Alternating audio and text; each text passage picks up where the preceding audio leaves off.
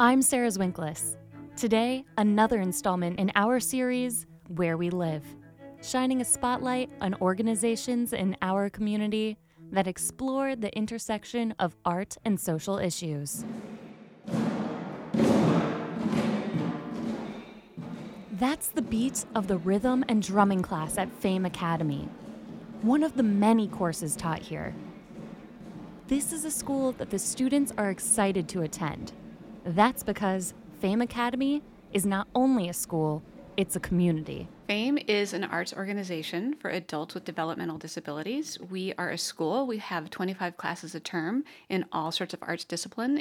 And we also are a community-based organization where we provide an opportunity for people with disabilities to come together, make friends, have fun, have a place to go. You're hearing Executive Director Jenny Stadler, and the students agree. This is a place for them to go. Take Maxwell, for example. Through PHAME, he was able to explore the world of acting and performance. My favorite PHAME memory was being in The Wizard of Oz, which is fused in with Pink Floyd music. Especially since I got to play my favorite character from Oz, the Cowardly Lion.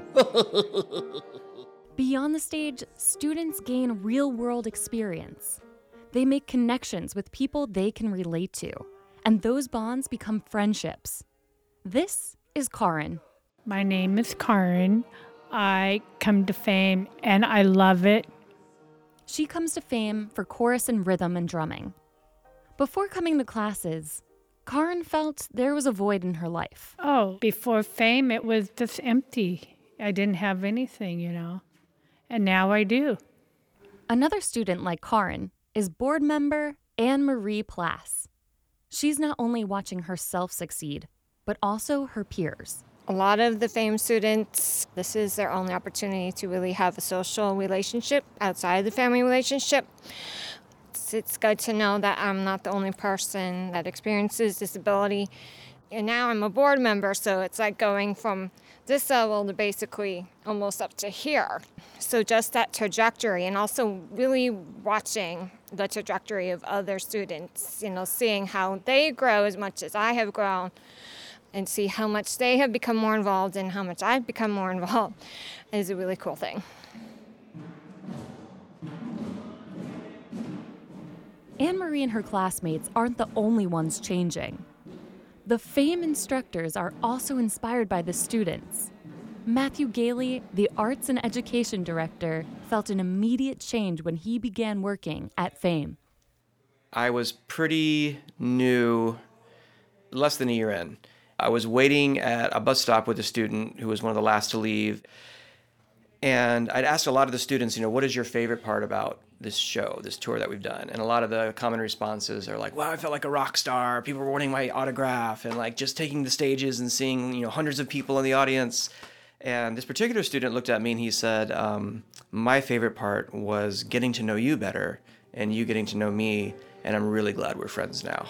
And that got me. I was like, oh, did not see that one coming.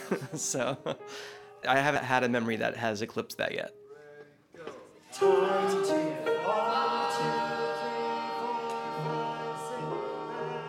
Looking forward, Jenny Stadler has hopes of expanding the thriving community that PHAME has created over the last 34 years. My goal right now at PHAME is to continue to make the lives and the voices and the stories of people with disabilities heard and at the center of everything that we do, and in the hopes that as other organizations continue to work with us, come and play with us, come and do productions with us, that will change the way that they see people with disabilities, and they will start to include more and more and more on all different levels in their organizations.